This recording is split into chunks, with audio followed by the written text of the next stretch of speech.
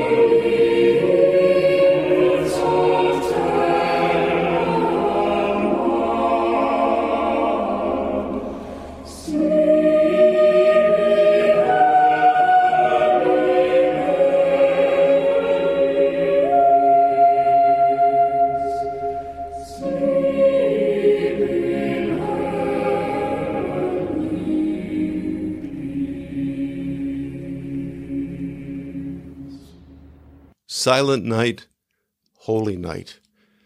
Year after year, this is the most beloved carol of all. I think it's because it touches something deep inside all of us. Instinctively, we understand there's something sacred about silence. It's almost otherworldly. Silence connects us with what is both outside and beyond us. Now, more than any other time of the year, the Christmas season reflects the paradox of our lives. It's both the busiest and most social season, and at the same time, it's when there's an increased awareness of our really existential longing for silence. Why is that? I think it's because silence is the environment that God uses to speak His word to us.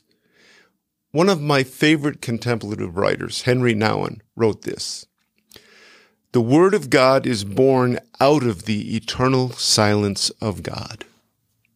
And if we think about it, that really makes sense.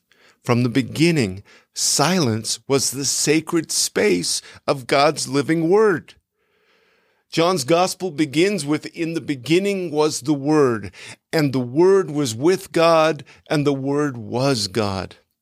God first spoke the very first creative word out of total silence when He said, "Let there be light." This was a silent beginning. Silence, and then God spoke. The unchanging triune God continues to speak out of silence. I was reading this week again out of 1 Kings, Elijah's encounter at the mountain. And here he is at the mouth of the cave, and this is what happened. Now there was a great wind, so strong that it was splitting mountains and breaking rocks in pieces before the Lord. But the Lord was not in the wind. And after the wind, an earthquake.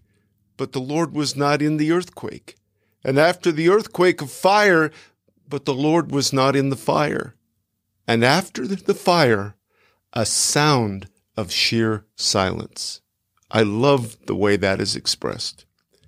God then spoke to Elijah from this place of silence. Elijah needed to get beyond the noise of the wind and the earthquake and the fire in order to hear the voice of God. David knew this truth intimately. Psalm 62:5, he says, "For God alone my soul waits in silence, for my hope is from Him." You know, I've always believed that immediately following Jesus' death on the cross, after the words of the centurion, "Surely this was the Son of God," I believe there was a profound silence that settled on the scene. Because I think silence is the environment for both God's creation and his salvation. Silence is the place of God's communion and creation within us. Contemplatives from across the ages agree on this. Solitude and silence are at the foundation of knowing Christ. You know, all foundations are built deliberately with great intention. It becomes a deliberate choice that I live out my daily decision to pull aside and be silent before Jesus. This is the silence that forms me. This is the sacred space where he meets with me. This is the place of invitation where he says, "Be still and know that I am God." There is an interior side to silence that even in the midst of the many distractions, especially those that we face at this busy time of year, in the midst of those, there's a silence that can create for us a prayer room that we take with us wherever we go. From the solitary place into the activity of our lives. So today, in the midst of so much stimulation, let the words of our favorite carols, the nativity scenes that decorate our homes and the shops around us, all that they point to, let them remind us once again of the sacredness of silence. O little town of Bethlehem, the silent stars go by.